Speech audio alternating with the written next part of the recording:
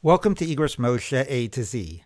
I'm Rabbi Dov Linzer, Rosh HaYeshiva and President of Yeshivat Chovevei Torah Rabbinical School. We now begin with the letter L for Lifnei Iver, or leading someone astray. And this is the prohibition of putting a stumbling block before the blind. That is a biblical prohibition, but that the rabbis understand not literally, but to mean that you're not allowed to assist somebody in the performance of a sin. Specifically, it gives an example of handing somebody forbidden food that they couldn't have access to without your help, and that would be a biblical violation of putting a spiritual, religious stumbling block before the blind, leading somebody astray. And this is a topic that Rav Moshe Feinstein deals with in many, many tshuvot. Almost 30 tshuvot, he addresses the issue, sometimes directly, sometimes in passing. And the reason this is dealt with in so many tshuvot is because we are living in a world in which a small segment of the Jewish community is observant, but the vast majority of it is not observant, and that interacting with other Jews who are not observant can sometimes create situations, directly or indirectly, where it might be seen as causing somebody to sin, creating the circumstances in which somebody is going to do something not in keeping with halacha, basically because they're not committed to the halachic system. But what is the responsibility that I have in those situations? And how would one address the halachic concerns of Lifnei Iver? So we're going to start with a tshuva that actually addresses a core aspect of this question, which is how does this responsibility play out vis-a-vis non-observant Jews?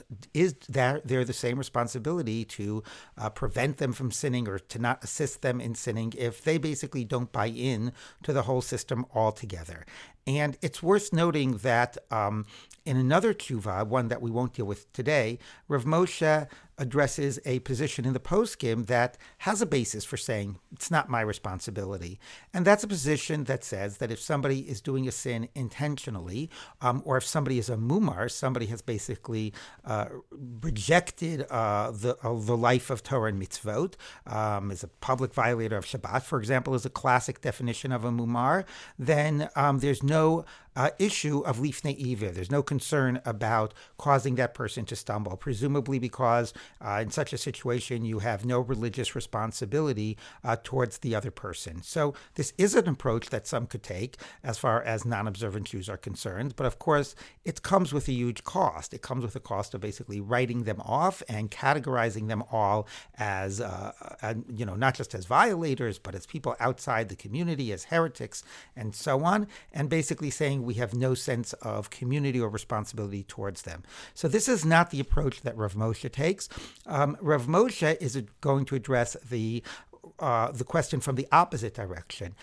Can one say that because non-observant Jews do not keep halacha, maybe they are not so responsible for or not held liable for their transgressions, and therefore there's no aspect of lifnei iver, not because they're wicked, but quite the opposite, because they're not really held so accountable, and maybe therefore the issue of lifnei iver would not apply. And this is by applying the category of tinok shenishba. What is tinok shenishba? Literally, that means a infant taken captive. It's a case in the Talmud which asks about if a person is taken captive as a baby and raised among non-Jews, are they responsible for the sins that they do? And it's used already by Rambam to speak about people that are raised in a different tradition, even if they know they're Jewish, but not in the rabbinic tradition. He was dealing with Karaites, that they can't really be held fully responsible for the sins that they do, because even when they find out that rabbinic Jews practice otherwise, they don't feel that it's relevant to them. So they never really buy into the system and understand that what they are doing, or believe that what they are doing, would be considered a sin. And this is something that in the modern era, a number of poskim have used as a way of adopting a more inclusive approach towards non-observant Jews, that those that were raised in a non-Orthodox family, even though they know how Orthodox Jews behave, they cannot really be held accountable for not keeping the mitzvot, because they never were educated in a way that they internalize that sense of responsibility. And it's even used by some poskim to extend to Orthodox Jews who have left the fold. So Rav Moshe addresses himself to this question of, do we have this sense of religious responsibility towards non-observant Jews do we have to avoid doing things that might lead to them doing something not according to halacha, because maybe if they're not really accountable, it should not be such a problem. So he deals with this in Orach Chaim Hey Yud Gimel 5:13, and these are the tshuvot that are published after his life. And the question he was dealing with was about whether one can offer food and drink to a non-observant Jew. The case he was dealing with specifically, this person was somebody's business partner, because you know that this person will not make the bracha beforehand. If it's bread, won't wash his hands. So are you basically causing this person to sin? And he assumes that this is a problem, and Shulchan Aruch actually says you cannot give food to somebody who won't make a bracha beforehand or wash their hands. And he spends a lot of time figuring out how to navigate the situation. Talks about maybe you can say not actually give it to him, but not object if he takes it. A lot of sort of hoops that he has to jump through. And then finally, he addresses this question about maybe it shouldn't be such a problem since he's not observant, and this concept of Tinok Shenishba. So let's take a look. He says, this is in, again, Orach Chaim 5:13 and section 9. Im yesh iser lifnei iver, b'nesinas la'adam shenechshav ka'anos, machmas shu Tinok Shenishba. Does this apply in a case where he's considered to be not blameworthy because of this idea of Tinok Shenishba, that we would assume that non-observant Jews are not really held blameworthy for the sins that they do? And it is worth saying, of course, that this approach is a really infantilizing approach, a little bit literal, Tinok Shenishba, treating them as an infant, by saying that people really aren't held accountable for their choices. And this is a topic that I've written about elsewhere. But nevertheless, it's a very powerful strategy of inclusion for non-observant Jews, where classic halacha would be very condemning. So here's his question. That the case in Shulchan Aruch was an exception, but somebody who is generally not observant and doesn't wash their hands and make a bracha, who kamo anus mitzad she'en yodea, he's treated like anus, like he's forced, and he doesn't know any better, and therefore maybe there's no problem of lifnei iver because he's not really held accountable for his sins. So Rav Moshe first of all says, look, even the Tinok Shenishba category is not so clear that it's completely free of any responsibility. According to the Gemara, the person still brings a sin offering if he violates Shabbos. That shows that even this Tinok Shenishba category doesn't mean that the person is held not accountable at all. Another way of saying it is that the sin offering is brought because a sin was done, and even if it's not his fault, there's a reality of the sin. But Rav Moshe says, so we have to note the fact that there is a sin that is going on here. So will this be lifnei iver or not? And Rav Moshe now turns to what he does sometimes, which is the sort of conceptual analysis of what the issue is about, and then sees how it will play out in this case. And he says, here's my question. Is lifnei iver, when you cause somebody to sin, fundamentally a problem of bein adam lechavero, that you're hurting your friend, or is it a problem of bein adam lemakom, that you're doing something offensive to God by bringing a sin into the world? And he says, "The ein iser lifnei iver mamasha b'chet migidre isurim shebein adam lechavero." It is not an interpersonal type of a sin that I'm hurting you by causing you to sin. Ukemo b'masi michshel lifnei iver. And he says, listen, there is an aspect of lifnei iver that is very much about my hurting you. If I do the literal thing that the Torah says not to do, I put a stumbling block before the blind, or the way the rabbis extend that, if I give somebody bad advice and they cause them to do something that is harmful to them. That is very much a bein adam lechavero type of a thing.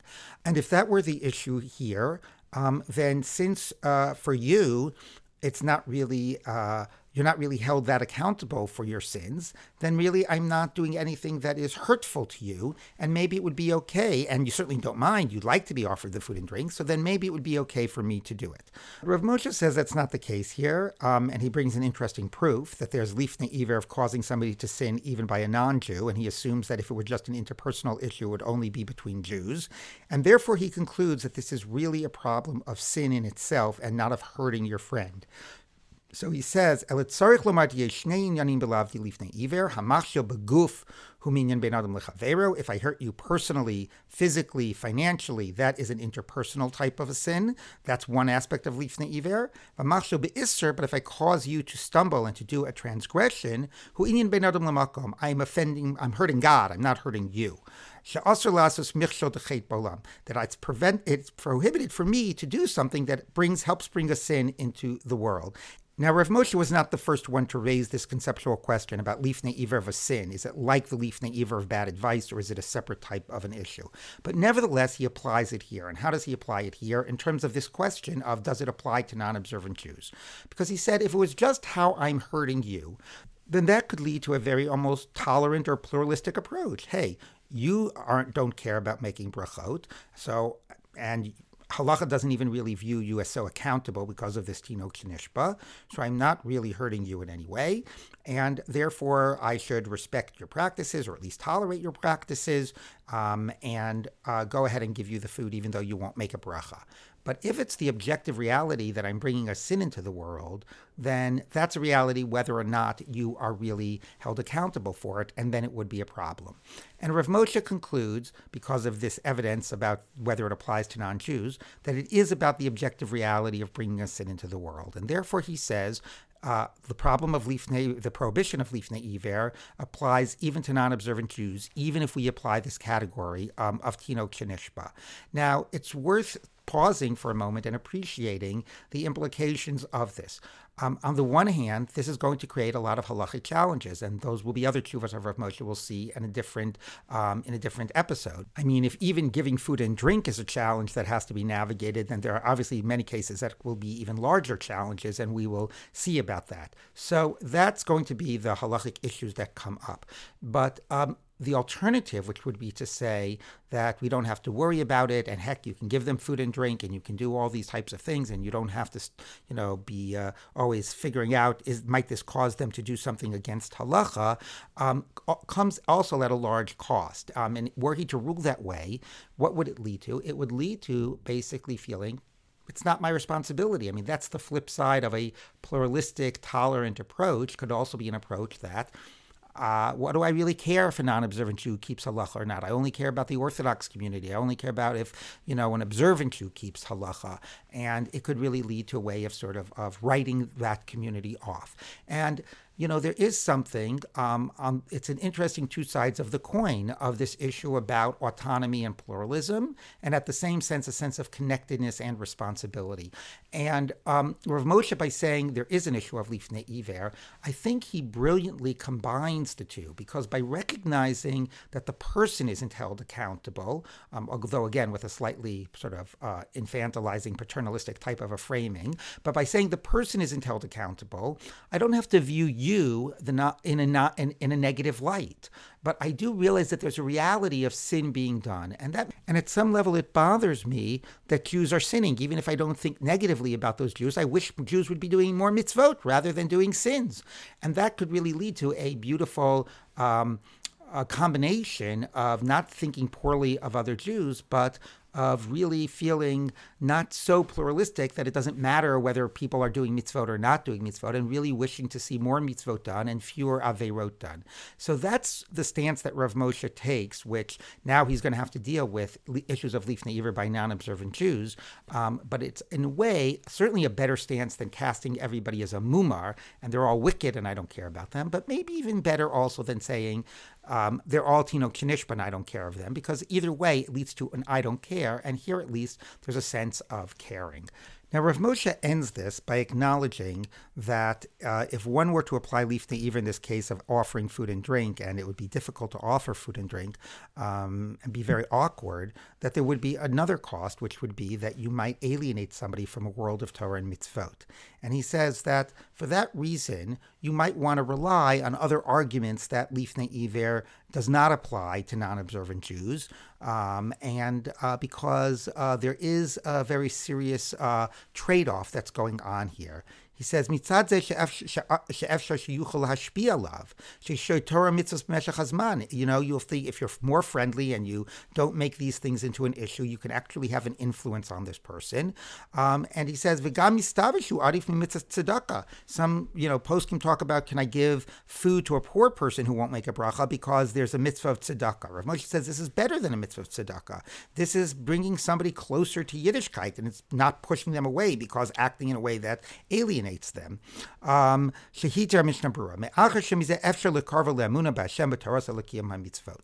you can draw this person close. So Rav Moshe says it is a lifnei iver problem, and if it were just because of the cost of pushing this person away, if there were no way out of the lifnei iver problem, you'd have to suffer that cost. But here, maybe some people will take a different halachic position than I, Rav Moshe, have taken and use the Tinok Shenishba category, and it's worth considering doing that in this case because of the larger gain. So here again, we see Rav Moshe recognizes sometimes that taking this lifnei iver approach to non-observant Jews can actually cause not only challenges in terms of how the observant Jew is going to negotiate it, but could have the impact of really offending and pushing off the other person. Nevertheless, he fundamentally takes the position that there are lifnei iver challenges, and maybe there are circumstances where other positions can be relied on because of the larger benefit of bringing somebody close rather than pushing somebody away. Now, it's worth contrasting this tshuva to two other tshuvot, one by Rav Moshe and one by Rav Shlomo Zalman. The one by Rav Moshe is about the issue of can you give somebody who is a smoker, can you give them a light? And would that be a lifnei iver problem? Now, he first starts with the issue of, is smoking acceptable or not? And this is from Igros Moshe 249, a very short tshuva from 1964. And here's what he says. Can you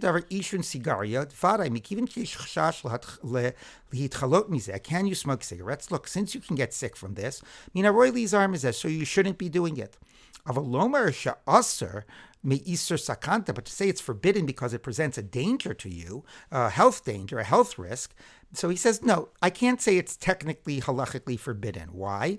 So since it is something that is widely accepted in the community, so the Gemara already says about that if you have things that are not healthy or present a risk, but everybody is doing it or a wide section of the community is doing it, there's no way that can be halachically forbidden. And it quotes the verse, Shomer Psoim Hashem, God watches over the foolish. And therefore, and Rav Moshe adds, Ubiprat, Shekama Gedolei Torah Midor Chavru, the same way he says, look, how could a blended whiskey be a problem? Many, great rabbis drink blended whiskey and drink non-Cholav Yisrael and so on, Cholav Stam. So here he takes the same type of an argument by smoking. So many yeshivot, so many rabbis smoke.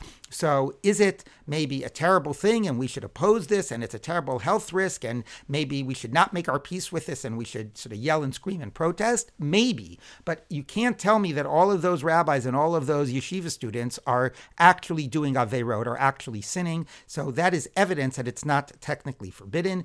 And ultimately, halacha, and this is true in general, halacha is very reluctant to say that certain sort of choices that might impact the person's health we're going to dictate whether those are halachically permissible or forbidden. It gives people much more autonomy in that realm, certainly when there are practices that are sort of widely accepted or tolerated within society. So this leads Rav Moshe to say that smoking might be, it definitely is, harmful to one's health, but you can't say that it's technically halachically forbidden. And then he says, even those that don't smoke and are concerned about the health risk, so leki iser lifnei iver, there's no lifnei iver, to give them a light, to give them a match, to help them smoke their cigarette. You're directly participating in the smoking of the cigarette, but it's not lifnei iver. Now this is fascinating because I think there are many people that would feel this is the intuitive lifnei iver. I think smoking is a dirty habit. I think it's harmful for your health. God forbid that I should help you do this thing that is hurting yourself. And Rav Moshe says, look, if that's your choice and you don't want to help somebody, then that's a legitimate choice, and maybe you should not be doing it. You shouldn't be participating in somebody doing injury to themselves. But I can't say that it's the technical prohibition of lifnei iver. Why? Because from the perspective of you can't give somebody bad advice, do something that will be hurtful to a person, the person wants it. So even if it's a stupid choice, from their subjective perspective, you're helping them, you're not hurting them. And now some of us, again, might feel otherwise, might feel objectively I'm hurting this person's health and I don't want to be a part of that. But Rav Moshe says that is not the aver of lifnei iver, of giving somebody bad advice, doing something that is bad subjectively for the person. And it's not lifnei iver in terms of the perspective of causing a sin, because from a technical perspective, this is not a sin. So what results when you bring these two tshuvot together is to give a non-observant Jew food or drink is a lifnei iver concern. Maybe there's ways to navigate it, but it's a lifnei iver concern.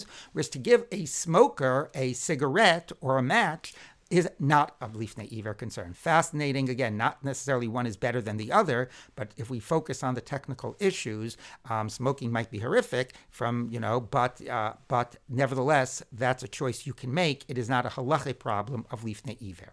Now, we'll end by looking briefly at a tshuva from Rav Shlomo Zalman Auerbach, who also addresses this question about giving somebody food and drink, and he comes to a very different conclusion of Rav Moshe Feinstein.